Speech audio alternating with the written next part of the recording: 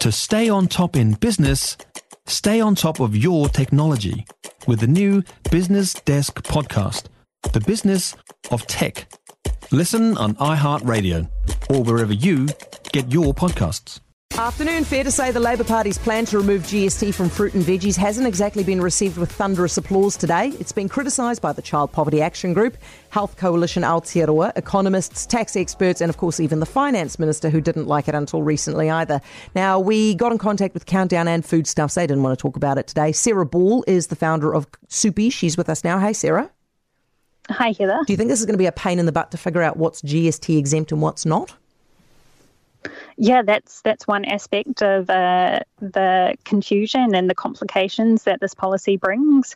But it's the administration costs throughout the supply chain, which just adds additional compliance costs to not just the fruit and vegetable growers themselves, but everyone else through the supply chain, whether it's the markets, the processors, and of course us as a supermarket. Have you figured out how much the compliance cost will put into your business?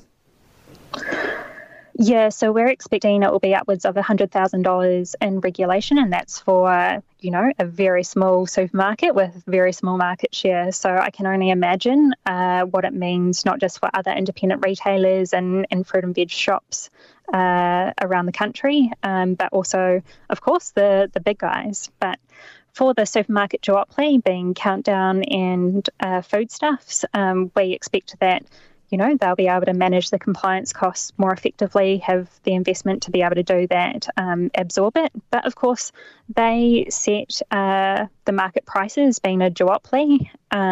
So, yeah, who knows what the end result will be on prices. Sarah, $100,000, is that a one-off or is that annually?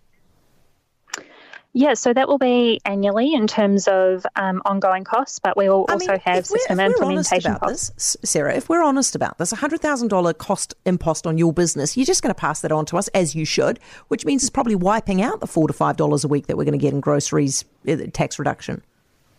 Yeah, absolutely. And that's what tax experts have been saying, right, is that the additional regulation and compliance costs will be passed on to consumers, and that's why they're expecting only 30% of the GST off fruit and vegetables will actually be passed on to the consumers. Okay.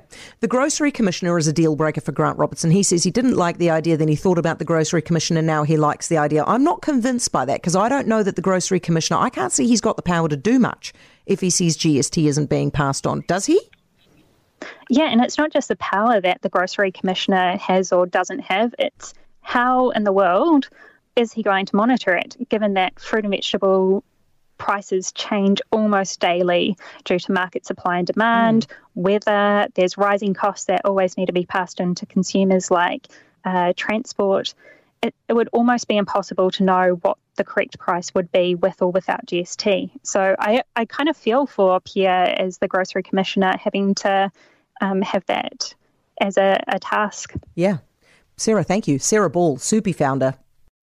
For more from Heather Duplessis Allen Drive, listen live to News Talk ZB from 4 p.m. weekdays or follow the podcast on iHeartRadio. If you enjoyed this podcast, you will love our New Zealand Herald podcast, The Little Things, hosted by me, Francesca Rudkin, and my good friend Louise Airy. We focus on all the little things that you can do to make a positive impact on your life and to cut through the confusion from the health and wellness industry. Join us every Saturday to hear from the experts for all the tips and advice you need. Just search The Little Things on iHeartRadio or wherever you get your podcasts.